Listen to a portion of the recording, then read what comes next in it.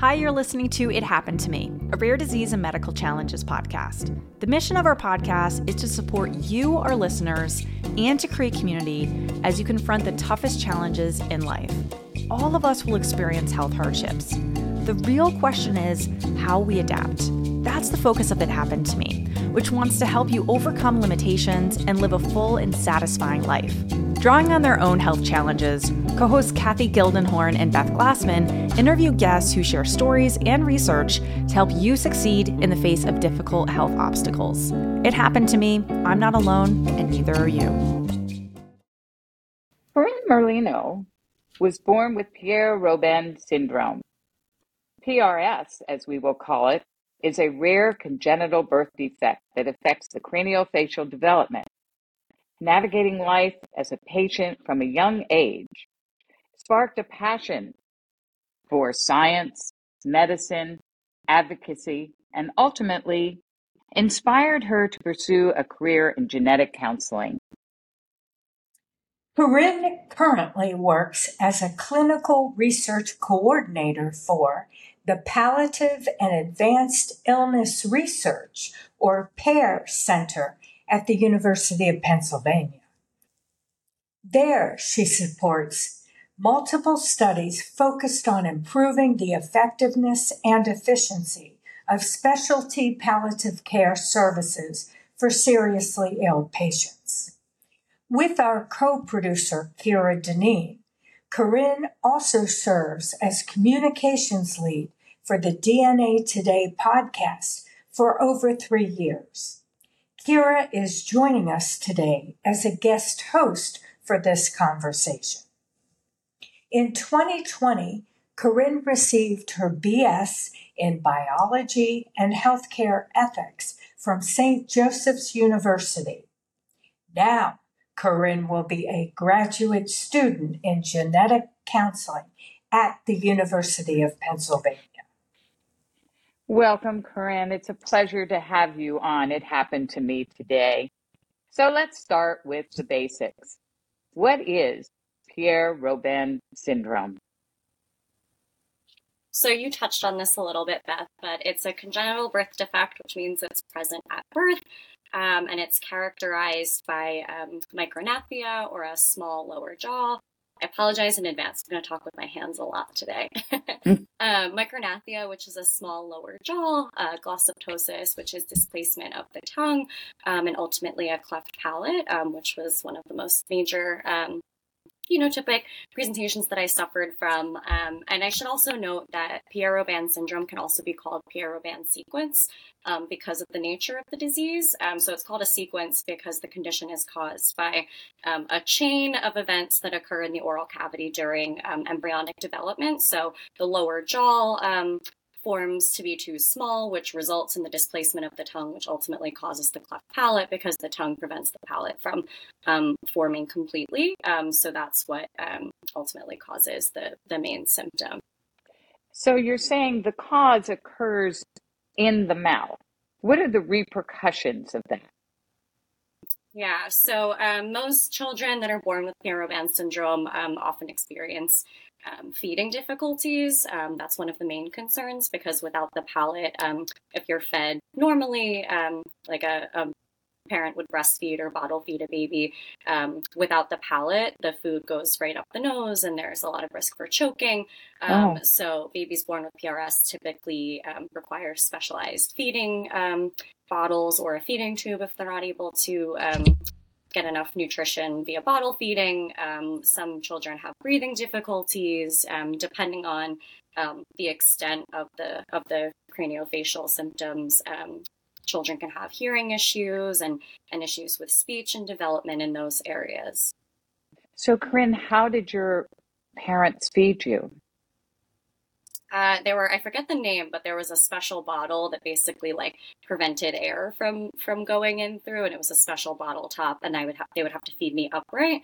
That way the food could actually go down my throat instead of up my nose if I was Did that laying take down, a long time to do that feeding? Yeah, a very long time. And feedings were a really stressful time for my mom, so I'm told. It caused a lot of distress for me, which caused a lot of distress for her and my dad. and they were the only people that could feed me because it was kind of hard to explain to someone else how to use a bottle that no one's ever seen. Is there any difference between the cleft palate that comes with the PRS and cleft palate that other children are just born with? Yeah, the only difference would be the cause of the cleft palate. So it can either be due to environmental conditions. So cleft palates are actually really common in twins because there's a lot of crowding in the womb. So if you're not able to, this is not a scientific term, but like unfold properly during embryonic development, and the tongue is displaced, that can prevent the palate from forming, or there are genetic causes that alter the sequence of embryonic development that result in a cleft palate. So, Corinne, is this considered to be a genetic condition? Yeah, so kind of like I just said, so Pierre-Robin syndrome can be either isolated, which is what I have, meaning it occurs on its own, or it can be part of other conditions. Stickler syndrome is one of them that affects bones beyond the craniofacial skeleton. I have isolated Pierre-Robin syndrome, and in isolated cases, the gene that's typically implicated is the SOX9 gene, or areas in and around that. And the SOX9 gene encodes a protein that plays a really important role in skeletal development in the embryo. So it happens really early on in embryonic development, this whole chain of events. And then, Corinne, for your parents, you're the first child in the family. And so when they were going through with your pregnancy, I mean, at what point did they figure out that you might have something different with cleft palate? At what point were they figuring out, oh, it's Pierre-Robin? Do you know the timeline? Because obviously, like, you don't remember because you were in utero or just being born. Yeah, so they didn't find out. My mom had a normal, healthy pregnancy. She had done non-invasive prenatal screening for chromosomal anomalies, and that all came back clear. Ultrasounds were normal. And it wasn't until I was born. She had a healthy pregnancy up until right around like the week that I was due. I came a little bit early, but I was breached, and they ended up having to perform a C-section. So wasn't a vaginal birth, and it wasn't until I was born that they knew that I had a cleft palate. And then I think a few weeks later, they met with a genetics team at the Children's Hospital of Philadelphia. I was transferred from where I'd been born to a specialized hospital, and then a few weeks, I think, after I was born, it was officially labeled as Pierre-Robin syndrome. But they knew the day that I was born that I had a cleft palate. They whisked me away. My parents had no clue what was happening. So yeah, they had no notice, and I was the first child, so they were just kind of nervous anyway to be parents, and then throwing this all in the loop, a baby that can't feed normally and may have breathing issues and a whole lifetime of complications. It was definitely stressful and scary for them, but I think they handled it as well as they could have. Clearly they did. Clearly. Yeah, I think it's tough because ultrasound, we can see a lot, but we can't see everything. And we're also talking about, 25-ish years ago. Yes. So that's something else to keep in mind, that, it's not like Corinne was born yesterday. Yeah. So that's an aspect that, like, cleft lip, that's much easier to see with ultrasound, but cleft palate is harder because you're, if you guys are watching this video, you're looking inside the mouth there, and so you've got a lot crowding it, whereas lips, you can kind of just look right away with that 3D ultrasound and looking at it that way. So with your experience and really your parents' experience of your diagnostic odyssey, it was relatively short. I mean, you can look at a baby and see a cleft palate and then kind of be figuring out, okay, well, what led to that and what else should we consider? Like you mentioned, like at the time they might have been like, oh, do you have a not an isolated case where there's other things we need to be concerned about? Is this a typical timeline, or were you late to be diagnosed, early, at least for people 25 years ago? Like, I don't know, maybe it's changed since. Yeah, I think for people 25 years ago, it seems pretty on brand, and it was pretty easy then when I was born for them to look at the phenotypic presentation of what I was born with and decide that it was Pierre-Robin syndrome versus Stickler syndrome or other conditions where a cleft palate is present, just because of, again, the small jaw, the displaced tongue, and knowing what the course of treatment would be from there. But I think now it's a little bit different, especially with more invasive prenatal screening, and you can figure out, if you're going to have a baby that's born with Stickler syndrome, you can kind of plan for these things. But like you said, even on ultrasound now, it's really hard to see. It's easy to see a cleft lip, but it's not easy to see a cleft palate. But the only difference is, so when I was first born, I think we'll get into this a little bit later, but I had to wait 10 months before I had surgery. And now I think they're doing surgeries much sooner. So I think the course of like diagnosis and treatment has changed a little bit, but from what I know, it's not so different. You kind of really can't officially know until after birth, because there's not like a concrete genetic test for Pierre-Robin syndrome. Now, what kind of doctor and what kind of specialist would be able to identify that the cleft palate was Pierre-Robin?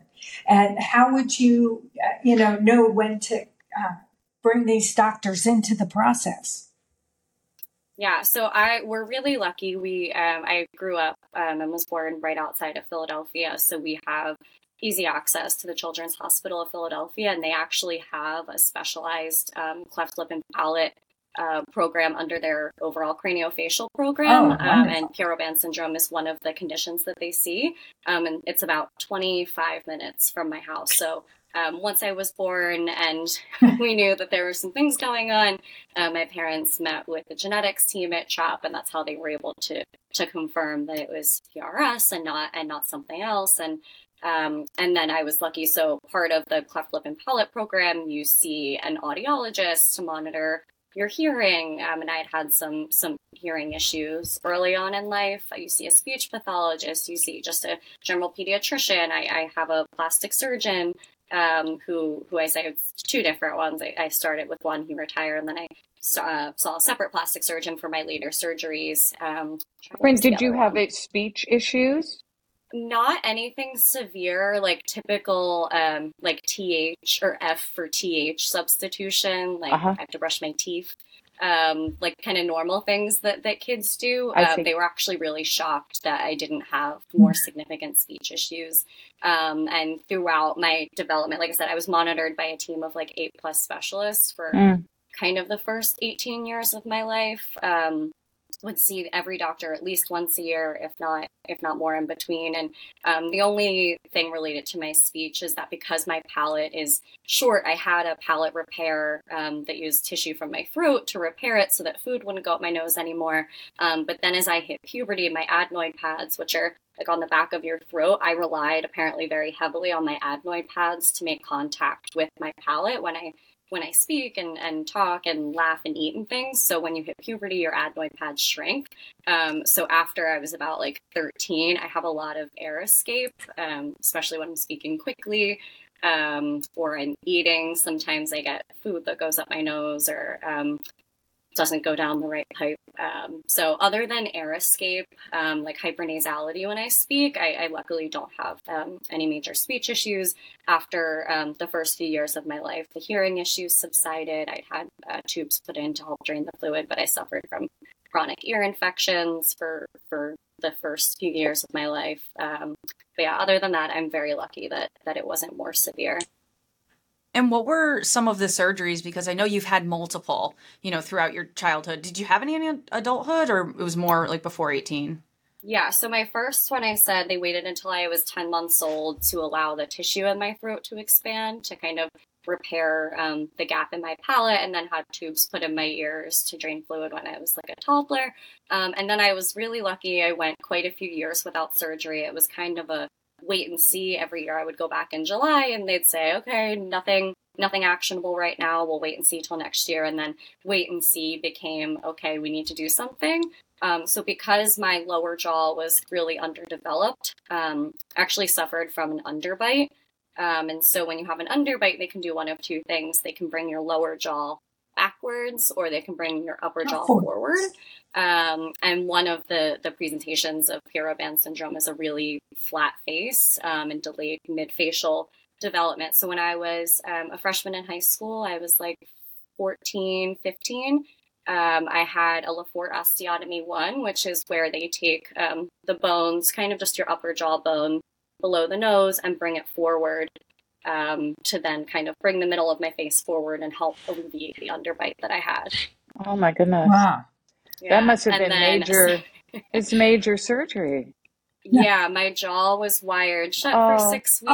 Oh, no. Had to eat liquids for a while. Oh, I had to goodness. finish. I had the surgery in May, so I had finished the remainder of my freshman year of high school from home because of the recovery timing. I was really active in sports and stuff growing up, so in order to be recovered in time for The next my year. sports seasons and hope to play and not miss anything, and also to allow time. Part of it was I had to have braces on my top and bottom teeth so that they could wire my jaw shut, and there was a lot of like pre-orthodontic work that went in, so it was kind of a balancing act between, okay, the teeth are ready, and also like we're doing this as early as we can so that you have time to recover. And so they move the upper jaw forward, they break the jaw, move it forward, and then they secure it with titanium plates and screws. And then recovery, it takes more than 6 months for the swelling to go down. Oh my goodness. So at the time, I think I didn't look that weird, but now I look back at pictures and like, oh my gosh, like I thought I looked like great, was like 100% recovered, and it's like 6 months later, I'm like, I can't believe I was walking around like that. Wow. Well, you look But then- beautiful now, I gotta say. Thank It's worth you. it. But how did you cope? I mean, you're in high school. That's a time where you want to be out and about, and you had to live within your home for 6 months. Yeah, 6 weeks. I mean, it's 6 weeks, Yeah. but then 6 months recovery, was it? Yeah, 6 months, like I really didn't look like myself. Swelling, especially in the face, takes a while to go down. Oh my goodness. No, it's definitely interesting. I mean, I feel very blessed. Like, although I've had this experience, I feel very blessed that it hasn't impacted every aspect of my life. And I look relatively, I don't want to use the word normal, but you look would look at me and beautiful. not know that I've been through something. You're a little bit more than normal. Yeah. You're gorgeous. I never would have known No. when I met you that this was your background. No. I mean, you But had no said one- that when we first met, but Yeah, it's but no one does. And so it's this weird thing where I kind of balance, like, this is a huge part of my identity. It's something crazy that I've gone through, that my family has gone through. And I still experience some kind of side effects from the surgeries and just the condition in general. But I feel kind of lucky that I am able to kind of go about my life and kind of forget about it sometimes. Yeah. Reflecting on it for this has been interesting. And reflecting on it, I talked about it in my personal statement for graduate school. So yeah, coping was definitely, I think, being able to just kind of rely on my friends and my family and know that there was and feeling grateful. I mean, there are kids that have 6 surgeries a year or more my. for their entire lives, and it's very apparent that they have a craniofacial condition. So I kind of balance this, like, feeling lucky and feeling guilty, like knowing that it could be worse, and feeling lucky that it's not. Well, you were the firstborn in your family, correct? And I'm Yes. wondering, were your parents, do you have siblings? I do. I have twin brothers who are about 2.5 years younger than me. Well, were your parents worried about having another child with Pierre Robin? What were the risk factors? What are the risk factors? Mm-hmm. So when my mom was pregnant with my brothers, they obviously didn't know they were twins at first. But when they had gone through genetic testing, obviously I had received genetic testing as a baby, but they also tested my parents to see if it was something that they passed on, or we learned that it was de novo and something that just happened in me that wasn't from them. And so when they did that, they realized that their risk of having another child with Pierre Robin syndrome, or even a cleft palate in general, was no more than population level risk.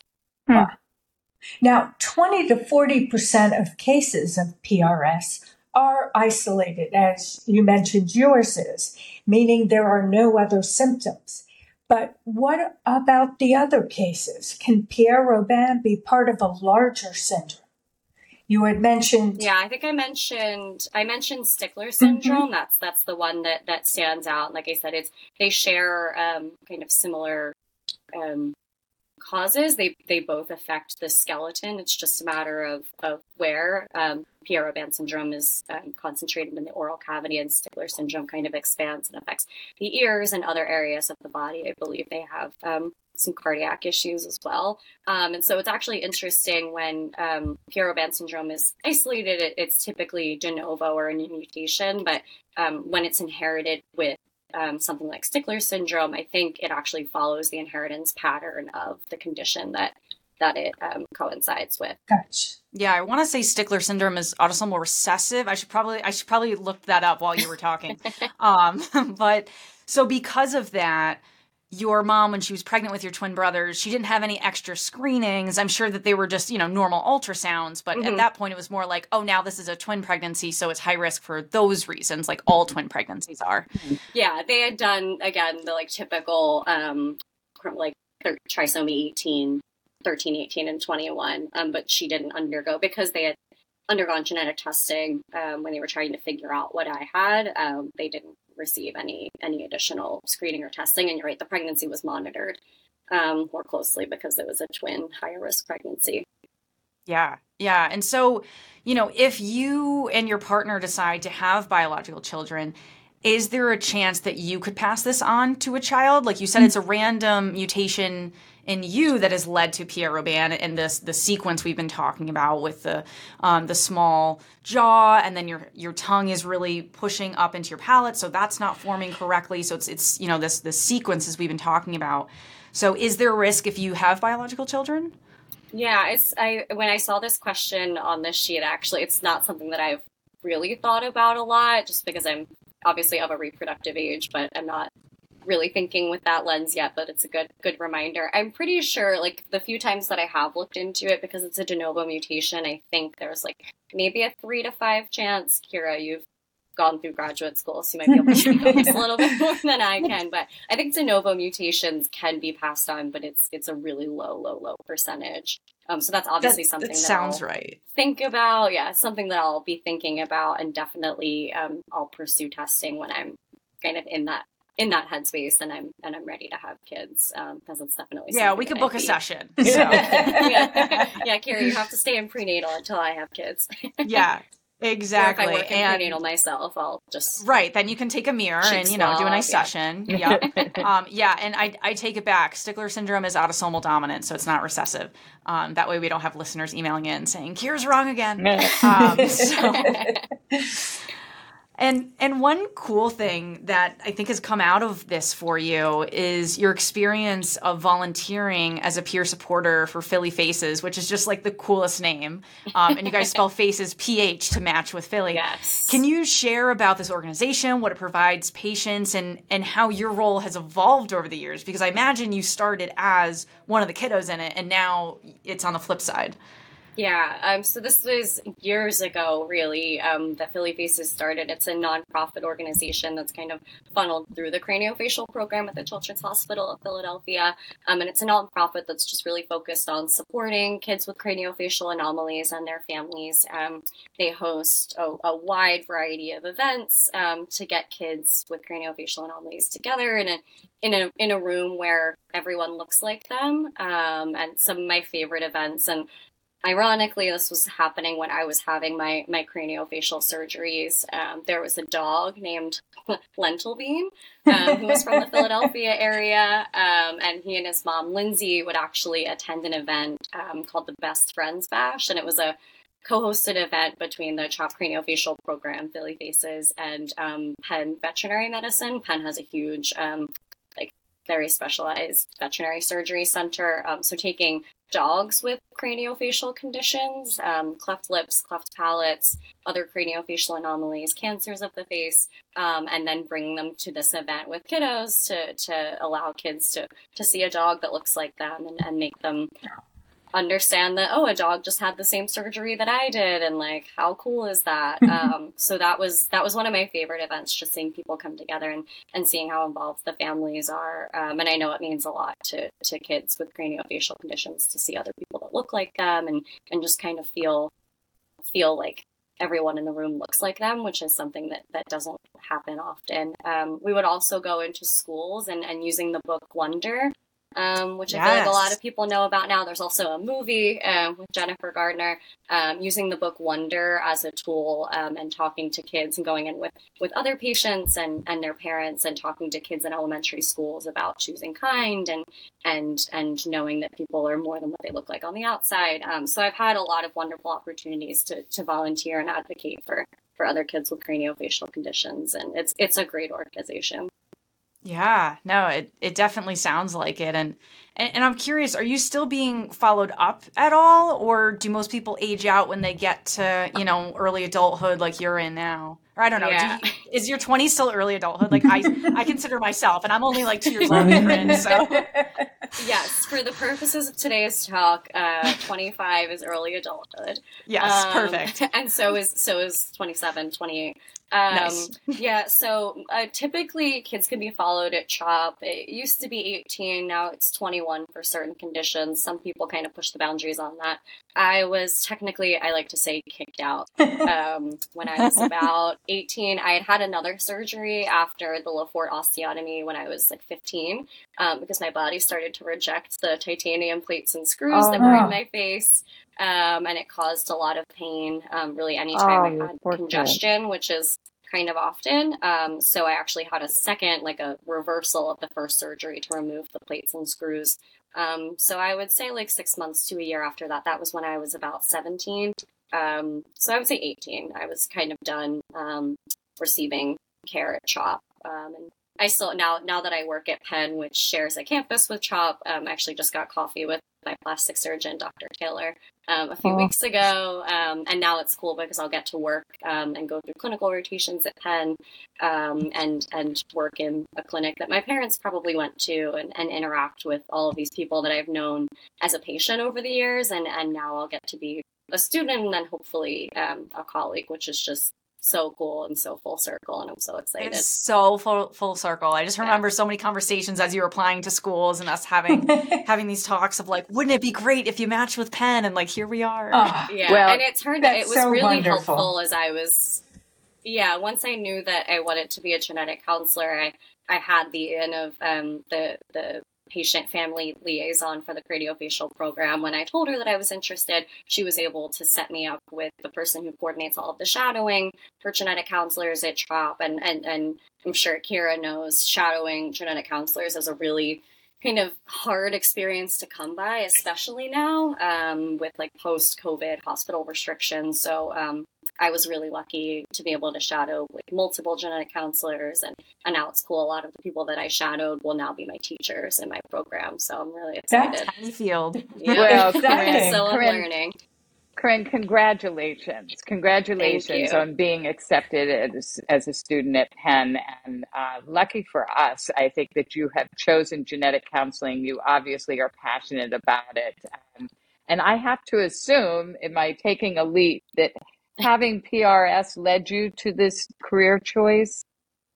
That would be a very safe assumption. Yeah. I talked about it in my personal statement and a lot in my interviews with programs, but it really gave. I knew for a very long time that I wanted to do something clinically with patients and ideally work in pediatrics. It taught me the value of autonomy. If I look through my chart from when I was a patient, I think a lot of the notes say like patient and her parents or patient and her mom, who was usually at my visits with me.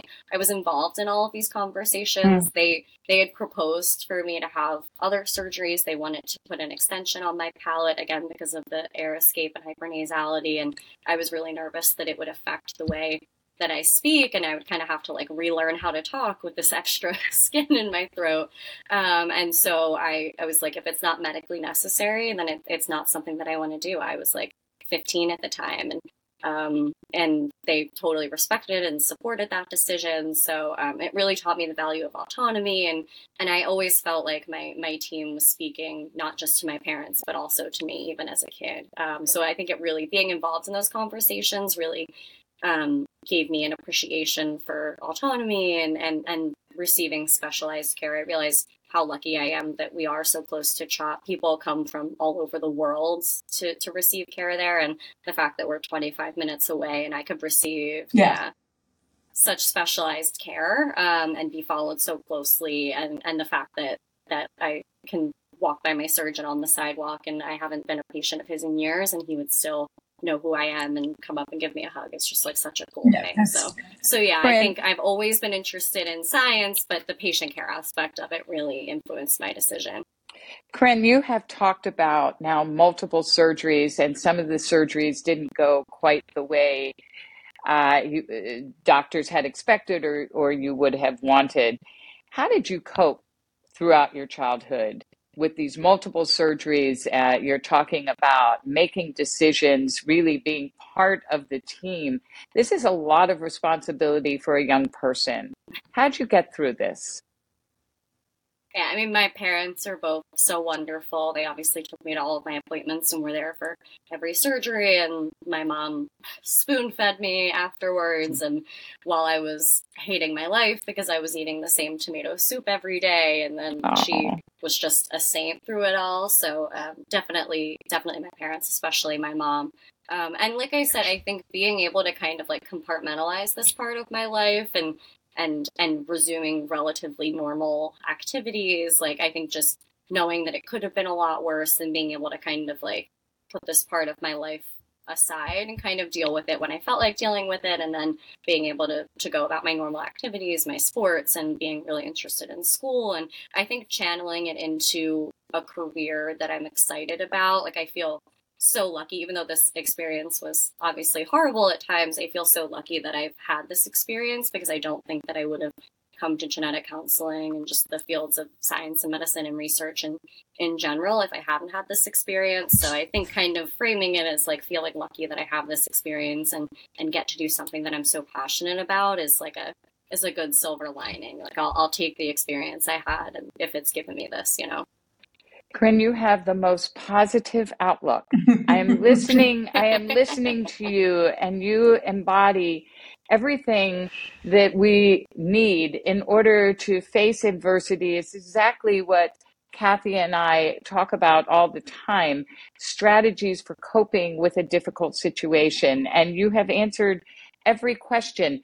You're talking about being grateful to your parents, being grateful to your surgeons, being grateful to the team, being involved in school activities, and doing advocacy work. Is there anything I left out, that any other avenue that you have pursued that has helped you cope with this adversity? I don't think so. I mean, it's already a long list. It's a very, that's very awesome. long. I feel like I'm missing something. You are an example to when you all write of us. it all out like that, or say it all out like that. It's kind of a lot. As long as we thank the parents, that's the most important, right? So we've checked I feel that like off. You have to. You win an award. Like, I'd like to thank my family and then Yes. my friends. The academy, you know. Yeah. But Corinne, it's your positivity, though, the very essence of you is, to me, what I hear that has helped you cope, that being a positive person and not a woe is me, not why is the world against me, but I am lucky. I heard you say that over and over. I am lucky. And the fact that you're going out and speaking to other people and talking about, I am lucky, I made it through, and I can help others. I feel good about that. I am proud of you, Corinne, and I am proud to know you. Thank you so much for being a guest today. Absolutely. Of course. I want to touch on the luck. I think it's very easy for me to say I feel lucky, again, because I can kind of compartmentalize this part of my life. There are many people that aren't able to walk around and not have the world know that they have something going on medically. So I think just acknowledging that is important. I feel lucky that I've been able to twist this into a positive experience. And I think just also, it's not that I would ever blame my parents if I did, but knowing that this was just a random thing that happened and it was out of everyone's control, I'd be wasting a lot of energy being angry at the world, because it was really just a freak change that happened and obviously impacts my life very heavily, but I feel mostly grateful for the experience. Thank you for giving us this lesson. Now, so. Absolutely. Thank you for giving us this lesson and teaching us what it takes to be a positive person. It's been wonderful. I mean, thank you, Corinne, for being here today. Thank you for having me. We're just thrilled to have you. Your attitude and perspective, as Beth said, is inspirational. And the way you have tackled medical challenge in your life with career and career choices and education and volunteerism and advocacy is just wonderful to see, and really something that's a gift to us all to just remind ourselves of what it's all about. And thank you. Great luck to you in your future as a genetic counselor. So many patients will be so lucky to have you. And as you said, you had to go through what you went through to end up where you are. And just all wonderful, wonderful things, and the best of luck. And thank you for being here. Yeah, thank you guys. It was awesome to be on today. And it's very full circle getting to record with Kira, too. We've worked together for 3 years now. And I say the word podcast probably 35 times a week. So this is my first time on. That's an understatement. Yes. Well, you've been doing all the background work, like for people listening. Yeah. You are a star in the making, Corinne. Yes. Well, thank you again. Thank you for listening to this episode of It Happened to Me.